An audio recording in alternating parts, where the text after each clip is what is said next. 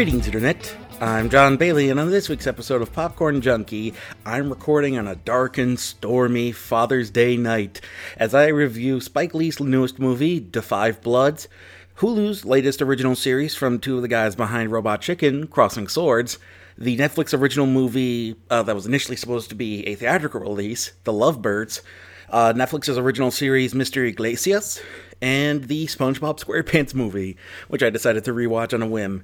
Plus, for Patreon Corner, we're going to be talking about the Netflix series Raising Dion. So, let's get started. Salutations, ladies and gentlemen. It's the Popcorn Junkie here for a little Netflix and chat. All right. I think we're already heading into, month 2 of no theatrical releases to discuss. So, yeah, we still got new releases coming out, though. They're just on streaming platforms. And one of those ones last weekend was Da 5 Bloods, which I didn't get the chance to see until this week. And I kind of preferred BlacKkKlansman. I think that one was a much tighter story. Here, the premise is essentially a mix of Apocalypse Now with the Treasure of the Sierra Madre, with a much bigger emphasis on the latter. Yep, there it is. Told you it was a dark and stormy night. And yeah, it opens with a lot of documentary footage. Like, the first shot is of a Muhammad Ali interview from the time of why he refused to sign up for the draft and enlist in the army for the Vietnam War. So, I mean, it's that, you know, he's definitely playing into that sort of zeitgeist of the black community at the time. And then we cut to the present with a fantastic older cast. You've got Delroy Lindo, you've got one of my family's favorite actors, Norm Lewis, as one of the guys.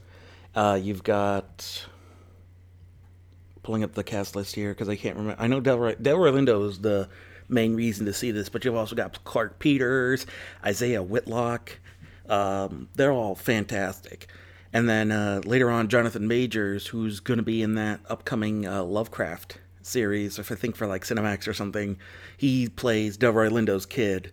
And honestly, if we're gonna break it down here, this is Delroy Lindo's. He's the reason to see this. He has the biggest character arc. He has the biggest journey. He has the best monologues. It's his movie, and he's the reason to see it. He basically plays a very hard-right, Trump-supporting conservative who's very much distasteful of his time in Vietnam. And then as the movie goes on, we learn why that is. And he gives a phenomenal performance. He gives an Oscar-worthy performance, if I'm being honest. And I think he kind of ultimately steals the show. But that is mainly because everyone else is kind of underwritten. Like, there's a subplot about, I believe, Isaiah Whitlock Jr. having a daughter with a Vietnamese woman, and it turns out that they have, she reveals that their daughter went through some racial stuff there in Vietnam because she is a black Vietnamese woman, and so it touches on these things, but it never digs too deep into it. It's much more about these four guys who have amazing chemistry, and then their search for missing gold that they left behind and that they want to return. And that's where the Treasure of the Sierra Madre bit comes in, because it's about how this gold drives them mad. Specifically Paul, who gets really possessive of his gold, and they don't want to split it, especially when the son comes in. But Paul especially hates wanting to split the gold, and he's very, very adamant about bringing it back, even though initially what the plan was, their sergeant, played by Chadwick Boseman, his plan was to kind of disperse it. It was to share with the black community when they got home. But then by the time these guys get there and get it, they're like, no, this is mine now. I'm taking it. This is mine. And one of the guys, I believe Norm Lewis, is the one who is trying to maintain that idea of like, no, this is what Storm and Norman, their sergeant, wanted. He wanted them he wanted us to bring this home and share it with our people. This is for us. This is ours. And the guys are, kind of holding on to this idea of like, nope, this is mine.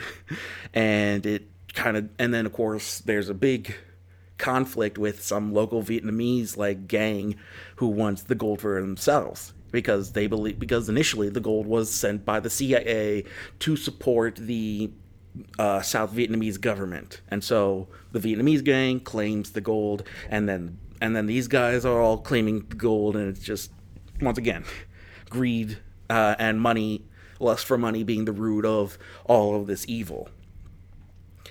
That being said, it just never felt as tight. This is a 2.5-hour movie. This is a long movie. This is almost up there with the Irishman, I believe. Yeah, the one.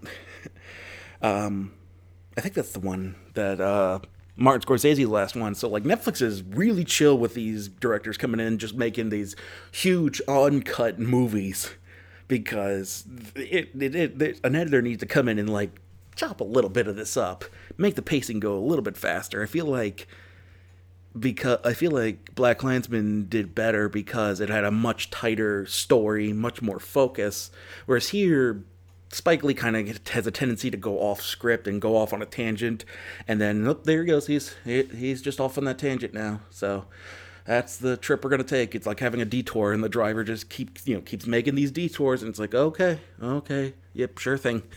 And they're not bad, but it's just like it kind of derails the movie, and the big thing that people are talking about is the fact that there are no younger actors as the four guys. The older guys play themselves in the flashbacks, and artistically the reason is because the idea is that they never aged past that point. Like they are imagining themselves as they see themselves now back then, and then Storm and Norman never changed to them. That's why it's constantly played by Chadwick Boseman, and they're not remembering, who they were back then. They are who they are now. It's an interesting idea. It doesn't quite work because you got four aging black dudes trying to do action scenes, and Spike Lee, who's not very great at action, so it doesn't quite work. But it's an interesting idea. The other major subplot going around is there's a group working for an actual organization, I believe, which is I forget what it's called, but basically they work to kind of undo all the mines that have been left throughout warfare, and you got mines being left in places like Cambodia, still in Vietnam, and places in Africa, because mines were a quick and easy way to just to scare off the enemy. If you know that there's a minefield there, then they won't come this way. But then when the war is over, nobody goes and digs up the mines. So this organization goes around trying to help dig up these mines, and they get caught up in the whole thing. And it's interesting, but it never really hooked me. Once again, I feel like Spike Lee can be pretty hit or miss. Sometimes he can go off on these weird old tangents, and then sometimes he can be really direct and to the point. And he's not great at subtlety. He has never been one for subtlety. But yeah, it's not bad. It's just it feels longer than it needed to be. Kind of overstays its welcome. But for a mixture of Apocalypse Now and Treasure of the Sierra Madre with a predominantly black cast and a story about black solidarity and whatnot, it's not bad. Moving on, we've got something I had seen advertisements for on social media, Crossing Swords. This is from Tom Root and I forget the other guy, but they're two of the guys. Tom Root, you may know if you've ever watched Robot Chicken, because he's been a major writer and actor on there.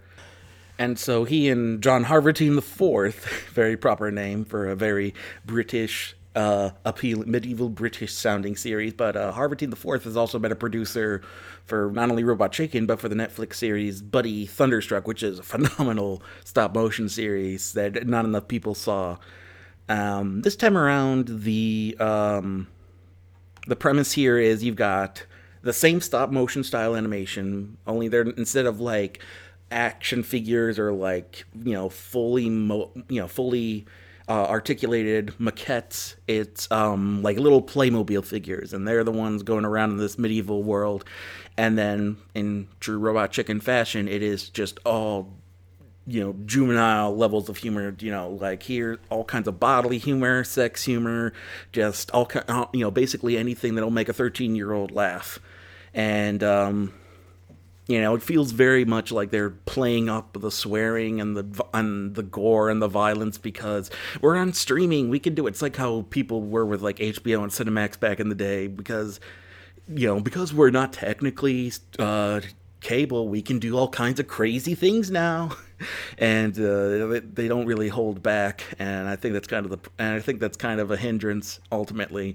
It also has a really really solid cast, like Nicholas Hoult, who you may know from he played Tolkien. He was the main war boy in Mad Max Fury Road. He's been he's appearing in a bunch of stuff lately. He's a very good British actor. Plus Luke Evans, of all people, they are the main actors. Nicholas Hoult playing this goody two shoes squire in trying to become a knight, and Luke Evans playing the raunchy gives no f's king.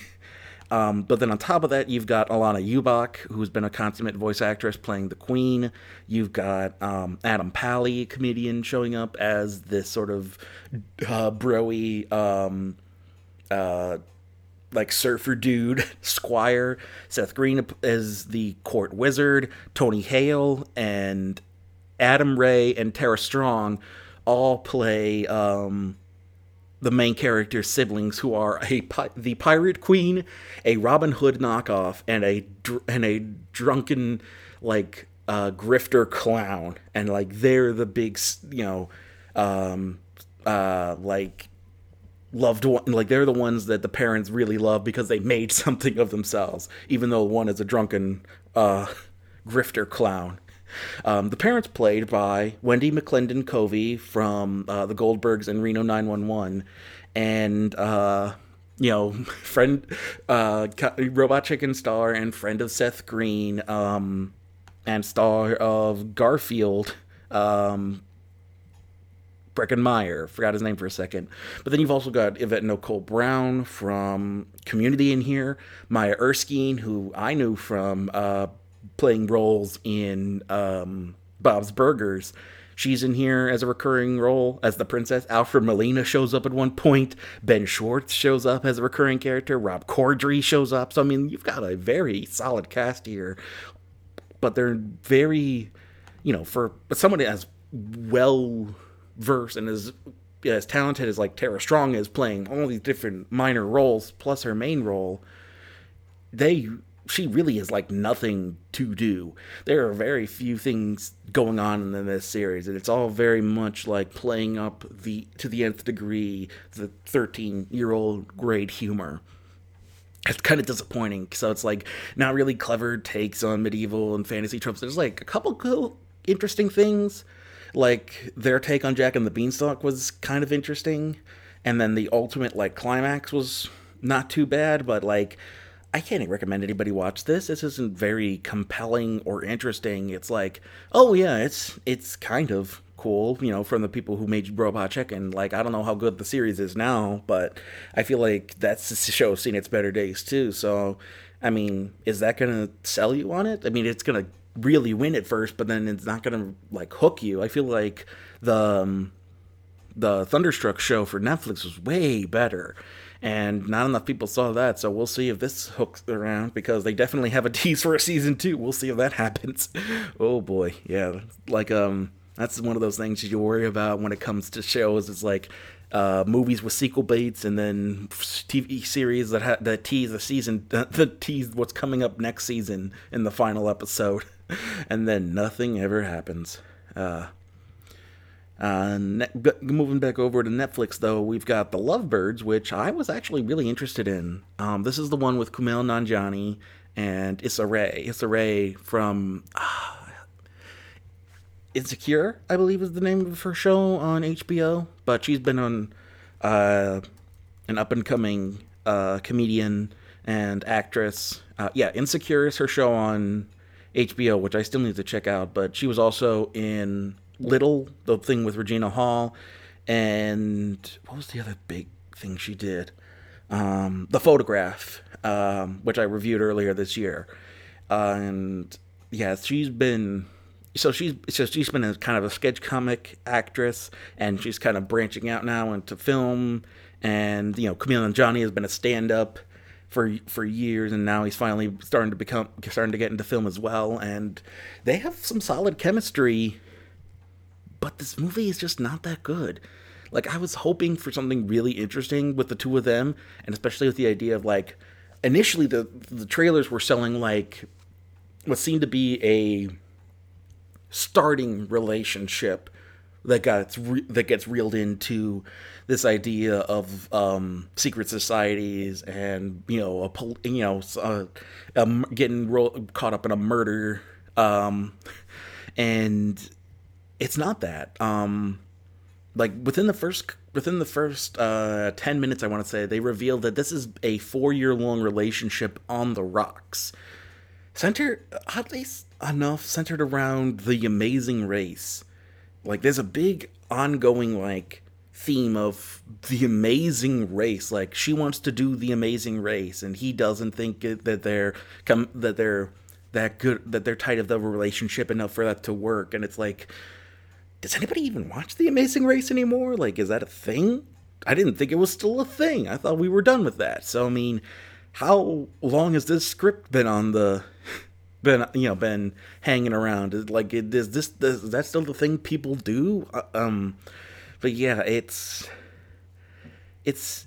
sadly another one of those improv driven, underwritten comedies that we've been getting a lot of.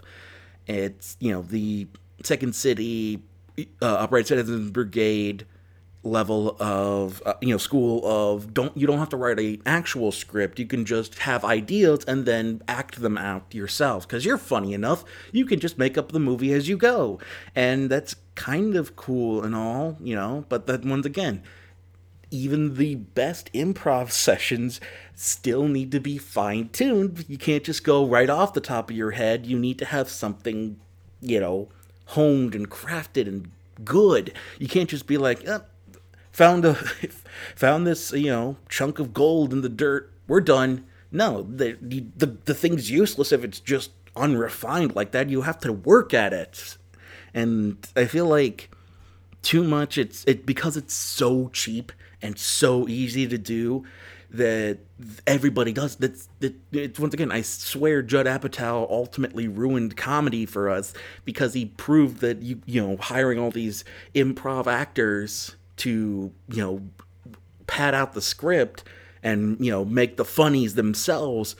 Now that's the crutch that Hollywood's leaning on, and that's why comedies suck now. We haven't had a really great comedy in a while, and the good ones are few and far between, because it's so cheap and easy to do these underwritten, improv comedies anymore. And that's the thing. Aside from Issa Rae and Kumail Nanjiani, like, nobody else in this movie is any good. Nobody is memorable. Nobody is interesting. It's just an underwritten, just throwaway movie. And I feel like that's a shame, because you have a Pakistani lead male and a black lead female in a relationship in a movie, and it sucks. So it's like, here's this great stride for, like, people of color in leading roles in a romantic, in this romantic relationship on screen, and you couldn't even bother to make an interesting movie out of it. So yeah, it's sadly just an underwritten, underwhelming waste of your time. It's not terrible. Like, it's not like the worst thing I've ever seen, but nothing, for the few good bits in it, which I honestly can't remember. Like, there's one bit where they sing along to Firework for no reason at all, just because. I guess they cut the rights to the Firework song so that they could sing along to it for one scene, so they could uplift themselves when they felt all sad and junk, and it's just not interesting. It's not, fun. It's not funny. It's just there. And I feel like it's a complete waste of these two leads' talent. And I feel like especially since this is directed by Michael Showalter, who's a very prominent comedian and comedic director, this should have been way better, and it's not. And once again, it comes back to the script. If the script sucks, so is the rest of the movie, no matter how good you make it. No matter how many good actors, no matter how much good, no matter how good the director is, no matter how much effort you put into the production value, if the script sucks, the movie's gonna suck. So, there it is. I actually decided to check out Mr. Iglesias this week. I'd heard there was like a sitcom involving Gabriel Iglesias, who my nephew and I absolutely adore. His stand-up is phenomenal. And I wasn't interested at first because I just heard it was like a sitcom surrounded by being in school. And so I decided to check it out. And I'll say this. For a kind of by-the-numbers, laugh track style sitcom, it's not terrible. Like, for the filmed in front of a live studio audience, like, we're talking old school style sitcom. And it's not terrible. Like, it doesn't suck. It's just that style of sitcoms. And I feel like if that's not your style of humor, then it's just gonna, not gonna hook you. And as much as Gabriel Iglesias, weaves in his bits of stand-up throughout the show, the rest of it just isn't, all that funny. This is also made by Kevin Hench, who has been an ongoing producer in Hollywood for stuff. I forget what other stuff he did. Hold on, let me see. Because that's the thing. It says the show was made by Kevin Hench. Oh my god, the dude is also involved with Last Man Standing. So, yeah. Although he also produced Cristela, the Cristela Alonso sitcom that I loved. So, I mean, this guy's got an interesting track record. He's mainly known for working with Adam Carolla. So that's kind of where I heard his name. But yeah, his big things are Last Man Standing and now Mr. Iglesias. And back in the day, he used to work on The Man Show. I think he used to do radio or something too. But yeah, he seems to be much more of the, filmed in front of a live studio audience, throwing the laugh track style sitcom, and it's just not, that's not my style of humor. And I feel like it tries a bit too hard. Although I will say, like, it does not pull any punches when it comes to criticisms of the education system and issues of like poverty and race and whatnot. So I mean, I'll give it that. And in fact, like, season 2 goes even deeper into that. There's a whole episode featuring Joe Coy, another comedian,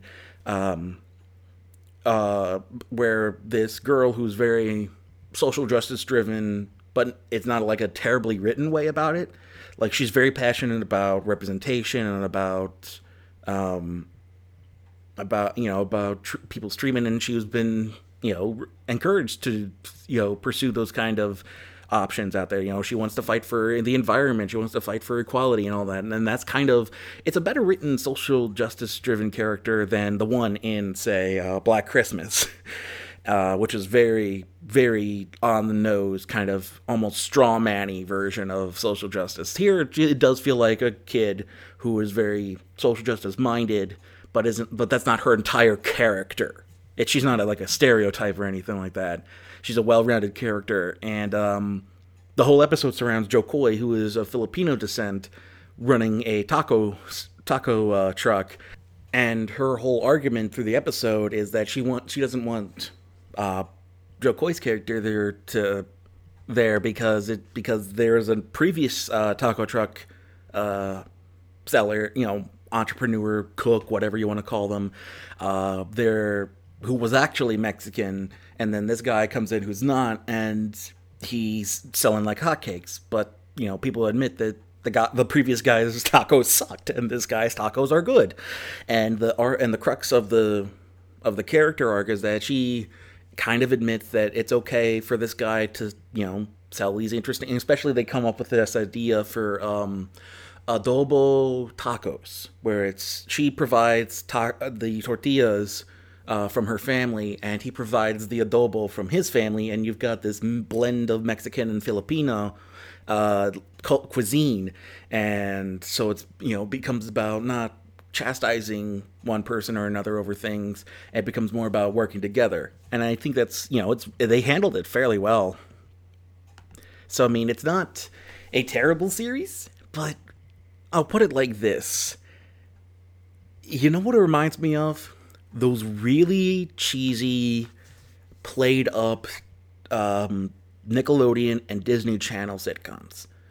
That's what I think is the problem with me, is that so much of like kids level family sitcoms are really overdone, and it's not that bad, but the kids in this feel like they were pulled right out of a Disney Channel sitcom. They're that level of like, we're quirky little kids, and here's our personalities, and we're always given one-liners, and it's just like, yep, only one of you kids is actually a decent actor and is actually funny. So yeah, Mr. Iglesias, I feel like, is kind of a hindrance.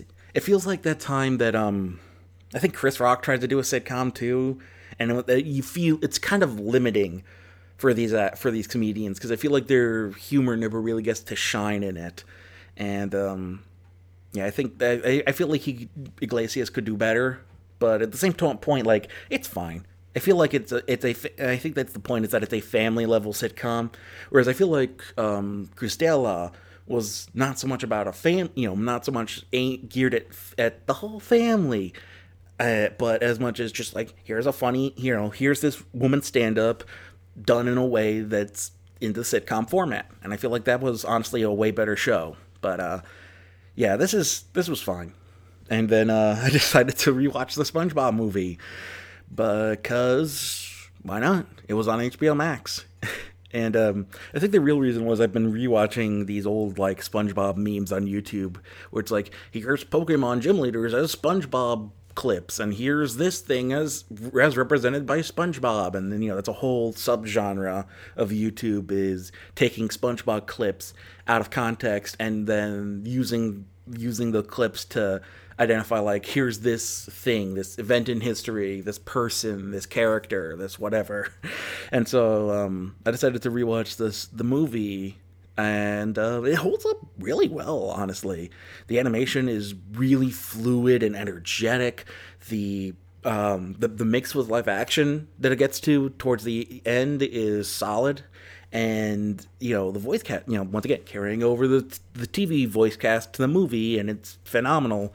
And then the story is fun and and adventurous, and the overarching theme of being mature, while not but what it ultimately becomes about is taking responsibility for things while not giving up on your childish quote unquote passions. By the end, SpongeBob saves the day by being a goofy little kid, and that doesn't mean he can't take on responsibility. It just means he's goofy. And I like, it's a very it holds up exceptionally well, especially for like a lot of kids movies that tend not to. And I think for the movie version of the show, it's a very it manages to capture the best parts of the show and bring them to the screen in a good way.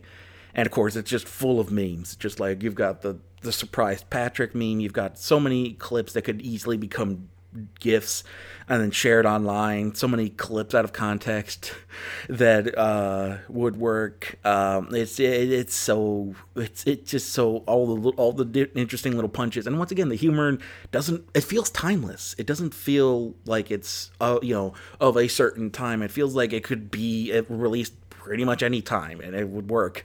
And yeah, it's solid. The one thing that didn't really hit home with me is I just don't enjoy Scarlett Johansson as Misty, Neptune's daughter. I think her name was Misty, whatever it was. But I think that comes down to my fact that I don't like Scarlett Johansson as an actress. I just don't think she's good. Like, I chalk it down to, she is much more like an old school Hollywood star, where they're not necessarily a good actor in that they disappear into a role, but they're a good personality that you like seeing. So she's not a good actress, but she has enough personality that people like seeing her in things. Whereas you compare this to Alec Baldwin as the villain in the movie, the secondary villain, the movie villain, as opposed to Plankton, who is the overarching villain. But Baldwin disappears into his performance. You don't you recognize it's Alec Baldwin's voice, but he's in character. You're not imagining, oh, that's just Alec Baldwin, because that is the character. And here, all I hear is just Scarlett Johansson. And I think the only time I actually enjoyed her performance was her. And that was just because she was, being an interesting, giving interesting things to say. I just don't think she's that great of an actor, personally. So I think just the main thing that that held me back from like really enjoying it. I feel like if you got a better actress as Misty, that could work even better. And that was freaking almost 20 years ago that was, and I still find the same issues with her. So I mean, how long has she not been an actress? But yeah. It's SpongeBob movie is fun. I still haven't seen the sequel, and we'll see if when that third one comes out, how much I like it. I will have to see the second one before I see the third one, just so I can complete the trilogy. But yeah, SpongeBob SquarePants movie holds up in case you've been wondering, and it's on HBO now. If you want to check it out. So that's the main reviews for this week, and next we're going to take a stop over to Patreon Corner. And now a stopover on Patreon Corner. Once again, shout out to my patron Mar, who was an old friend of mine from back in the day, and this time they suggested the Netflix series Raising Dion from last year. For those of you who haven't checked it out, Raising Dion is based on a comic book from, I believe, 2015. And it takes place in 2015 as well.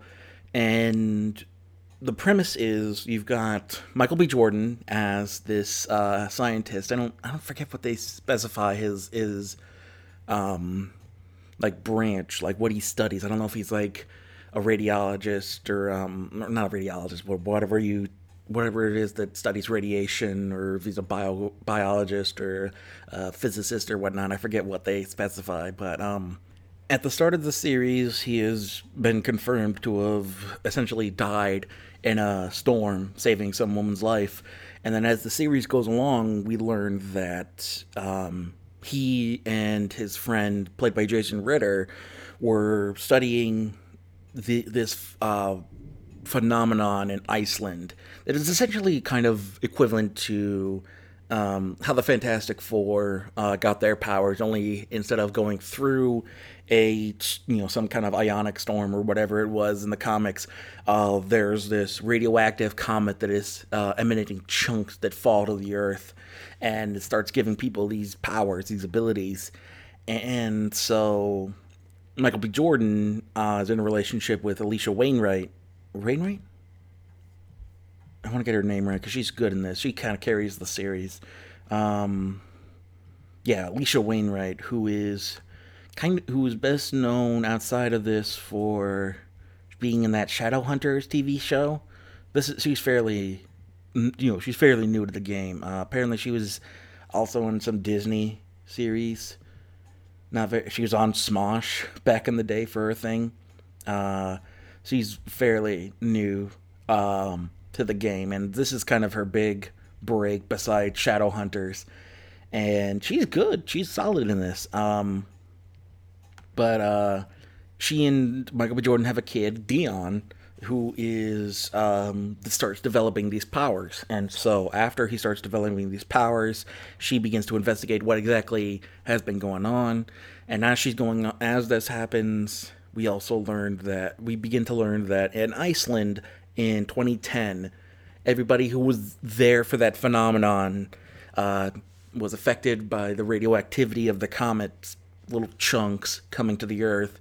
And while the flora and fauna started developing lesions and tumors and these cancerous, things like you do from actual radioactivity, the humans managed to develop these sort of powers, and it affected them genetically. And so, some people can turn invisible, and the way they explain it is that they use the ions in the atmosphere to kind of block the light from shining on them, so they appear invisible, but they're still there. And some people can teleport, some people can use telekinesis, some people can control one guy controls the grass. And ever since then, there's been an entity called the Crooked Man. Way better than the Crooked Man in freaking, what was that? The Conjuring 2. I think it was, God, that was so stupid. The Crooked Man is essentially a giant entity made out of lightning. And this entity goes around, finds these people that have these abilities and consumes them. And the big draw of the series is finding out who is this Crooked Man. What is this Crooked Man? Is it just a thing? Is it this force, or is it a person and is there somebody controlling it? And we flash back and forth in time from 2010 to the early days of I forgot, what are their names? Nicole and where's Michael B. Jordan?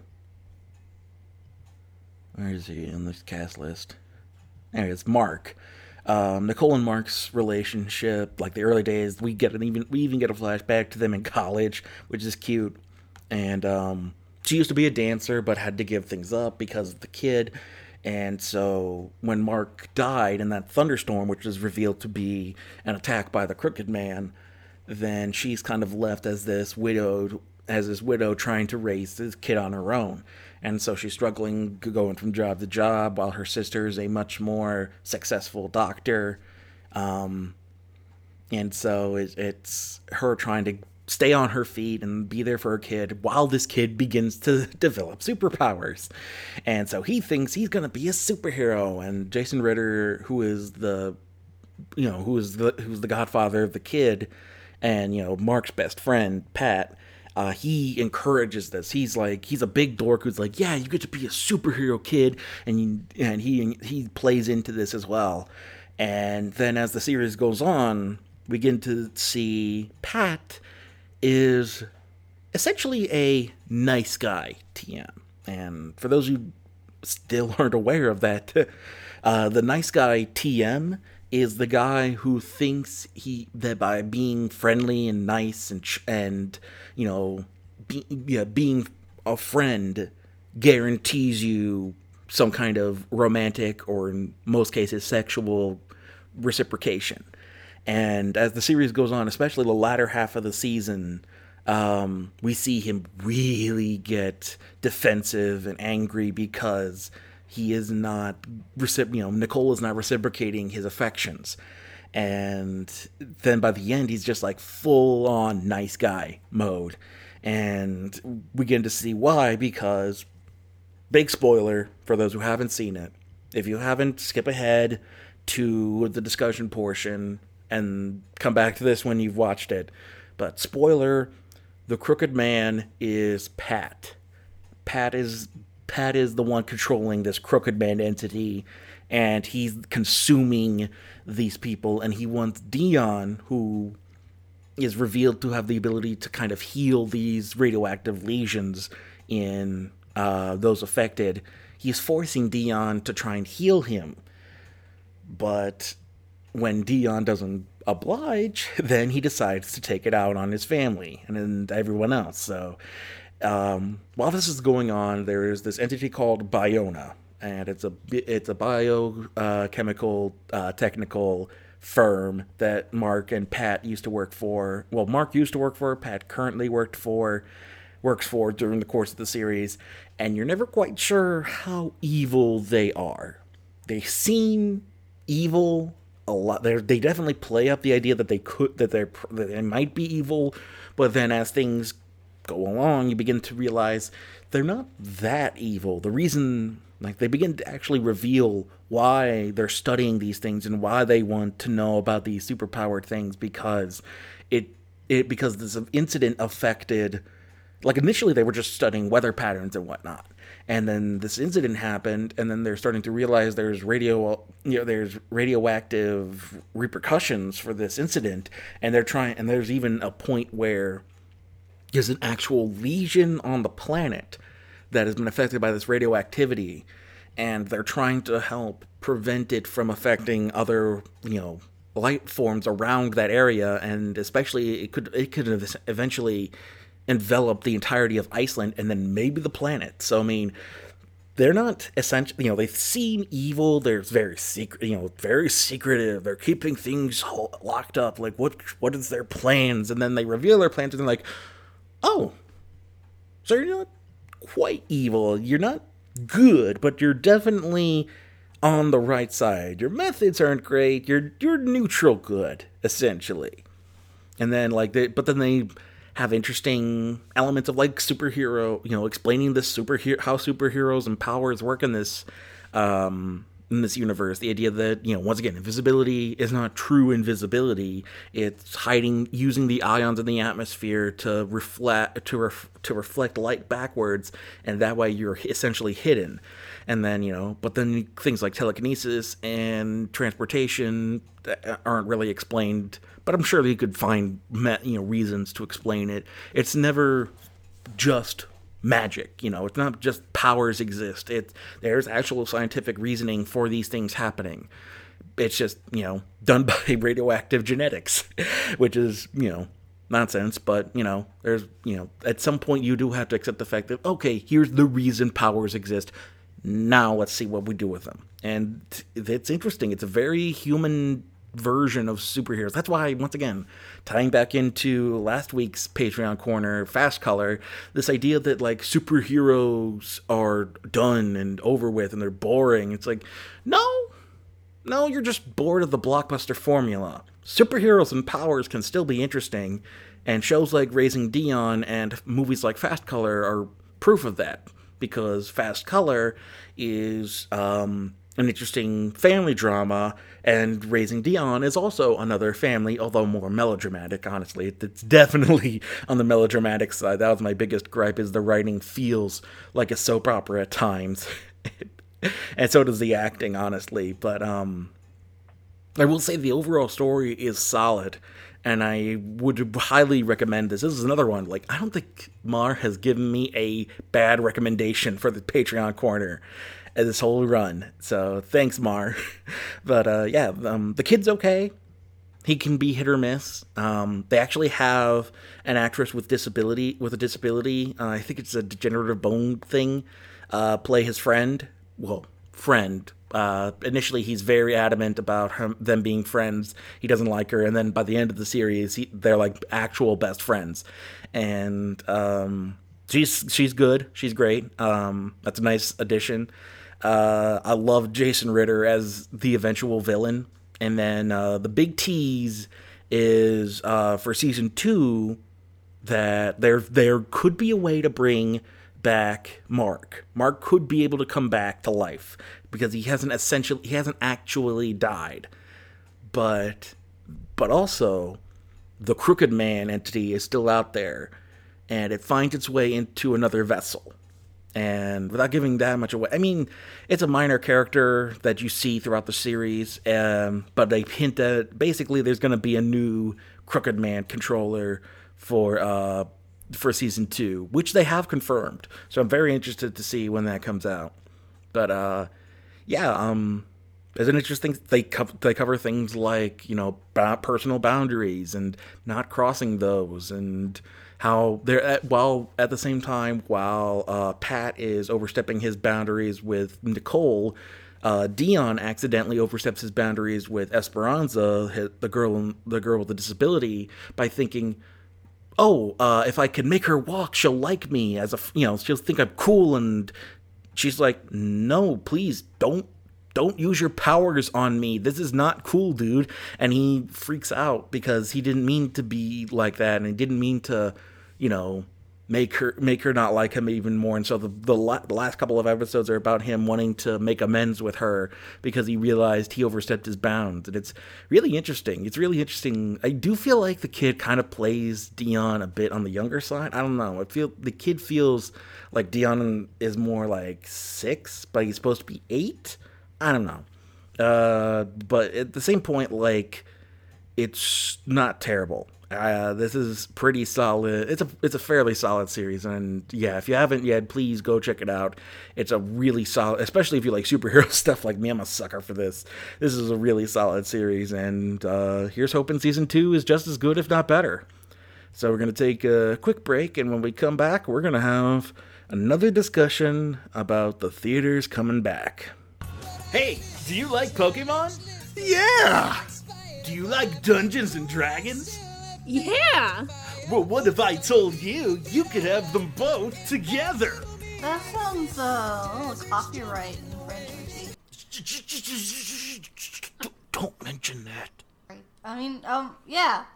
Then check out Dungeons and Dragon Types, the D&D 5th edition actual play podcast, where the players are Pokemon trainers and all the battles are between Pokemon. There will be evil organizations to fight, Pokemon gyms, contests, all in a whole new fan-made region. Don't miss out on the fun. Listen to Dungeons and Dragon Types, available only on Gumby Cat Networks.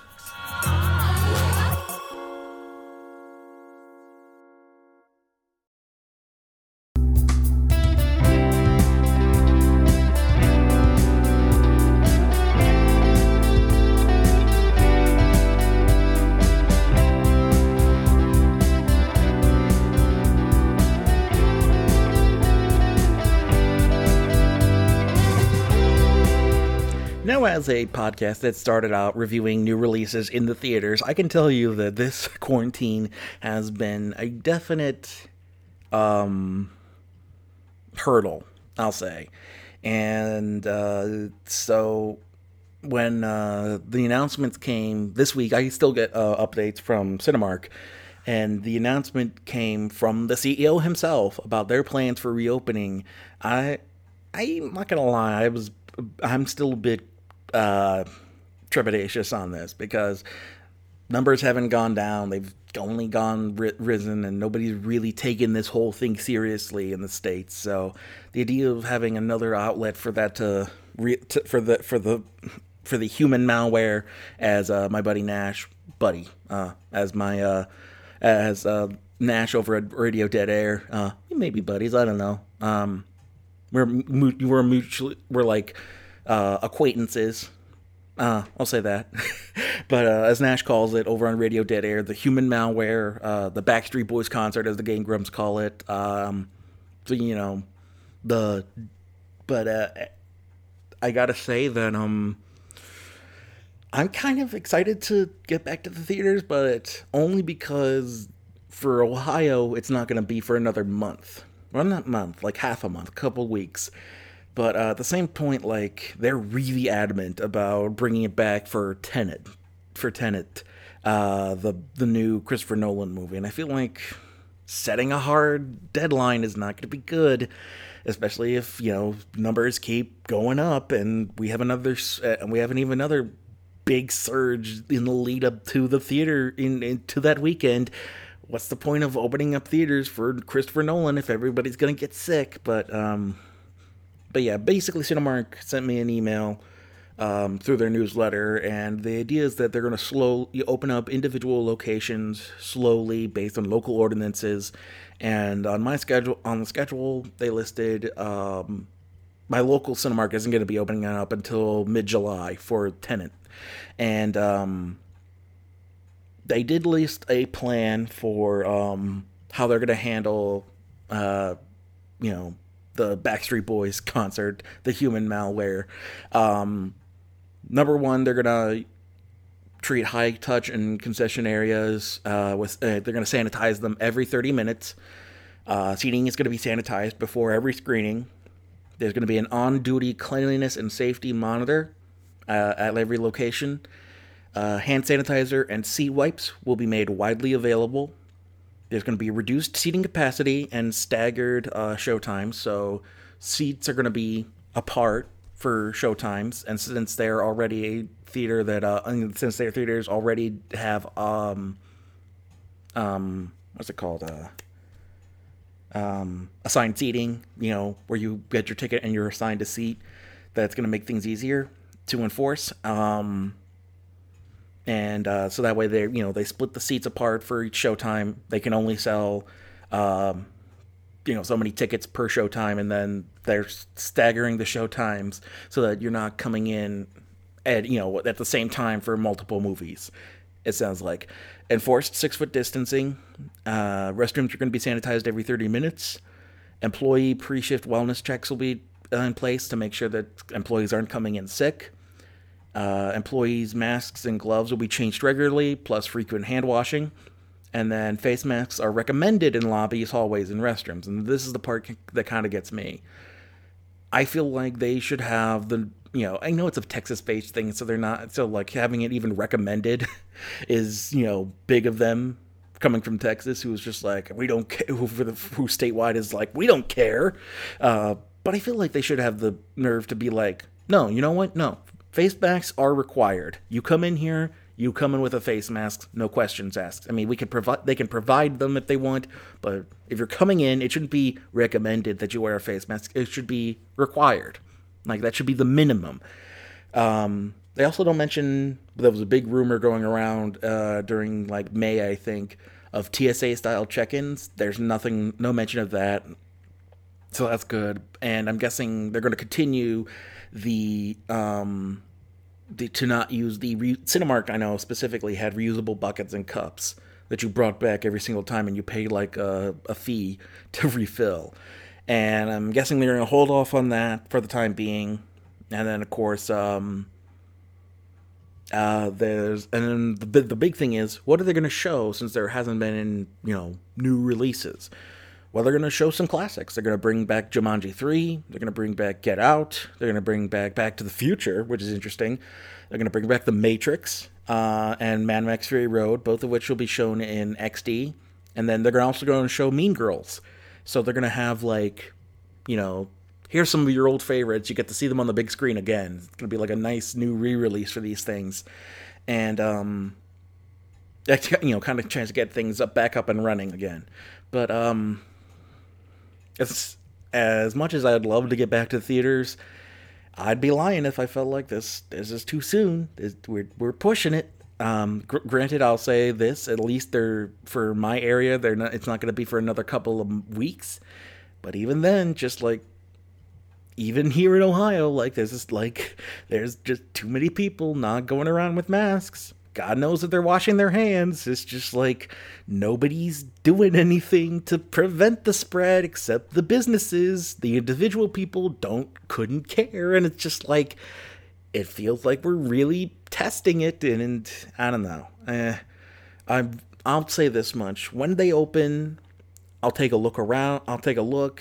Maybe I'll see one thing with my mask and making sure I'm, washing hands before I go and before I leave, and having hand sanitizer with me and being precautious just to see what it's like and to report back. But at the same point, I do feel and this goes even bigger than the entertainment industry. They're talking about production reopening on Jurassic World 3, and it's what? I get it. You want your money. You want to keep things rolling, and you want those machines to get back into motion. It feels like you're pushing it. It feels like you're overlooking the fact that there's still the virus going around, the human malware, the Backstreet Boys tickets just keep selling. God, I love that analogy. But yeah, it feels like a bad idea. It feels very much like the mayor from Jaws, and the screenwriter, and I think the the novelist who created the character has commented on it, feeling like, oh my god, this was supposed to be a parody. This is supposed to be mocking the idea of the mayor who doesn't care, who cares more about business than safety. And it shouldn't have been like reality. This should have been like a farce. But nah, this is reality now. Everything's being run by the mayor from Jaws. Only instead of sharks, it's a virus that does devastating damage to the lungs. Oh well. I don't really have much else to say on it, but I am cautiously optimistic. I do want to go back to theaters. I love the theatrical experience. I love going to the cinemas, but I feel like we're pushing it. I feel like we're pushing it too soon to really be opening things back up. I feel like we haven't done enough to warrant things opening back up again. And people are pushing this again because, well, we're not, even though plenty of people have been making money, not enough people have been making enough money, so we gotta get things back up and rolling, even though nothing's been done. So yeah, all I can say is, you should never feel any reason to go to the theaters. You know, no matter that Tenet movie, that can wait. You know, I might check it out, but once again, I'm gonna take every single precaution. Washing hands before I leave, washing hands before I come home, keeping my mask on as often as possible, and just taking every precaution I can, because we need to take this seriously or else it's not going to go away. So, be safe out there, folks. And that about does it for this week's episode, which means it is time for the plugs. Full on Bambi Whiplash there, almost. Big serious discussion about the human malware, and then, hey, jaunty tune about all the plugs. Hey! If you're listening to this podcast, you're most likely listening to us on our homepage at GumbyCatNetworks.com, and if you want to keep up to date on all the new episodes as they come out, you can do so by whitelisting us on your ad blocker and favoriting us on your web browser. You can also check out all of our other fine programming. We've got Dungeons & Dragon Types, the actual play D&D podcast that features the world of Pokemon, as instead of the usual fantasy monsters. We're going to try and get Living in the Stacks microfiches out soon. I'm hoping to get back into reading once things have started to settle down here at Stately Bailey Family Manor. But you can also check out Donna's stuff at the Snarkcast, Once More with Feeling, Beyond the Cabin in the Woods, The Family Business. And if you yourself are a podcaster and would like to join our fledgling little network, you can do so at GumbyCat by sending us inquiries at GumbyCatNetworks at gmail.com. And then if you are... you can also find us on your various podcast providers: Google Play, iHeartMedia, Apple Podcasts, Spreaker, Stitcher, Spotify. And then if you could leave a 5-star rating and review, let people know that you like the show and that they should check it out as well, that'd be great.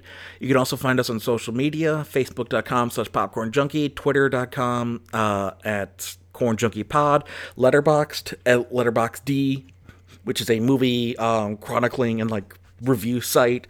It's fun. The guys from Now Playing are on there. I think a couple of other major movie reviewers are on there. There's even their own personalities just within the site. It's a lot of fun. We talk about, to review and chronicle movies. You can do so yourself, or just review the movies that you've been watching lately and talk about them. And I like Letterboxd. But you can find me there at Corn Junkie Pod. You can follow me on Instagram at Popcorn Junkie Podcast, and then you can find me on Stardust at Popcorn Junkie, and then you can also support the show on Patreon if you can, Mar, if you want to suggest content for me to review, have access to the Make Better Movies and Munch-alongs, and then maybe even make suggestions for those.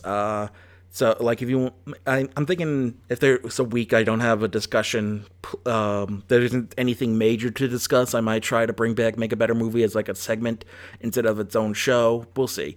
But if you want to, help suggest content for the show and support the show for as little as $1 a month, you can do so at Popcorn Junkie at Facebook at Patreon.com/Popcorn Junkie. And you get access to episodes early, and then help suggest content for the show. And then if there's anything else you want to say to us, you can send send your thoughts to popcornjunkiepodcast@gmail.com. And if you want, I can read it out on the mic. Otherwise, I can just get back to you. So that does it for this week's episode. Until next time, I'm John Bailey. And once again, all I ask is that you folks stay safe out there.